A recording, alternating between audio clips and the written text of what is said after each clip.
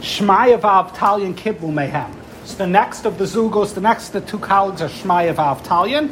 Shmaya Omer Ahavas hamalacha, love hard work. Usneyas harabanas, and hate positions of leadership. The implication being, generally positions of leadership come without working hard. Nepotism and other factors, politics, playing politics, whatever it is. So love hard work, investing and earning what is due to a person in Kaidash and Chol at times precludes the political haggling. Don't make yourself known. Don't become too chummy with the authorities. Again, it's not a separate teaching. It's in line with the greater principle.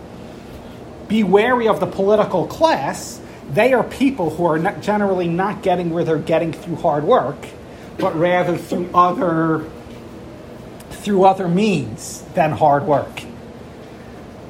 I always like to say it says in the doorway of certain institutions, pull to get in, and certainly the positions of authority are oftentimes achieved through pull rather than ahavas hamalacha. Now, in this Mishnah, regarding this Mishnah, the Rishonim cite a Gemara in Brachas. The Gemara makes a very interesting drasha.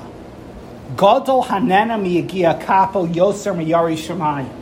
Greater is the one who enjoys their hard work. Simple meaning in the Gemara is a person who earns their money and their livelihood through hard work. Yoser miyari shemayim. Even greater than a God-fearing person, a Yari Shamayim, is one who earns his own keep rather than taking handouts or the like. Fascinating statement. And the Gemara darshans this from a pasuk, which says specifically regarding a nanami yagia kapu, someone who enjoys the fruits of their labor, Ashracha v'toivlach, Ashracha b'olam hazeh v'tovlach b'olam haba, there will be special reward in this world and the world to come to one who earns his keep through hard work. And that's the Avos hamalacha. We, in Yidishkeit, we glorify a person earning their way to atzlacha, earning their way to success. And the question is, what does this mean? What does it mean when one has what we would look at as good values, lahavdil, amongst the Umas Olam too, especially in the Midwest, if I may say, right? Good, heartland American, you work hard, no playing the system. Such a person is greater than a Yarei Shamayim? It's a very troubling Gemara. I would like to suggest at a very simplistic level that yes, indeed. The Gemara is saying, if you would put two people here, place two people side by side, one of them works hard and earns his keep rather than siphoning off from other people, and he might still have room to grow in Yiras Shamayim, and pitted against another person who might believe he has Yiras Shamayim but does not have that value of earning his keep, yes, indeed, the person who earns his keep is greater in Hashem's eyes. You know why? This all goes back to the principle we started with in the beginning of Pirkei Avos. Before we talk any ruchniistic virtue, you first need basic humanity, basic midos of what makes a person a person.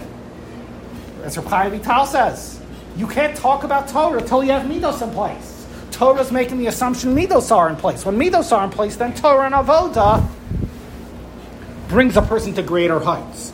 This quality of working hard, of earning one's keep, is so avas hamalacha, is so fundamental to the tzuras ha'ata, that if a person doesn't have this, his Yiras Shamayim and his avodas Hashem really can't do what it's supposed to do. They have that gaping void of lacking the basics, lacking the prereqs. The assumption of the system is first you have basic midos, including that earning your keep, and then you have ruchnius, which comes into the picture. So the fellow who has the oivas hamalacha, which is such a defining midah to being a person, right? In a sense, he's greater than the Yarei Shamayim who doesn't have this value, because if a person believes they have Yarei Shamayim but doesn't have the basics of being a mensch, such as responsibility, working hard, achrayus. That's basically what it boils down to. If a person was never kind of the midah of achrayus in their life, or taking responsibility, right? Their yiras shamayim is going to be transparent and empty. First, you need basic midos in place, this being the consummate of all midos, responsibility, productivity. And then the next step is yiras shamayim and other forms of avodas Hashem. So I would like to suggest, if I may, in a generation with struggles with a company issue, right? Entitlements. My parents owe it to me. Bobby and Zadie owe it to me, of course. The Shver and Shviger owe it to me. Everyone owes it to me, right? The notion of, no, it's my, anything I receive is b'matana. Lo magia li klum, as the Breslovers say. I don't deserve anything. Anything I'm given is a special gift. Fundamentally, I take achrayus. Achrayus in life, and achrayus to those who are dependent on me, a wife, children. Like, that's such a fundamental midah mitzuras ha'adam. In a sense, I believe Chazal are saying even more fundamental, more basic than yiras shamayim and so on, because those ruchniistic virtues presuppose that the person has that basic tzuras ha'adam of being a bal achrayus, not being an akuntmir sort of person who really is lacking in their whole tzuras ha'adam.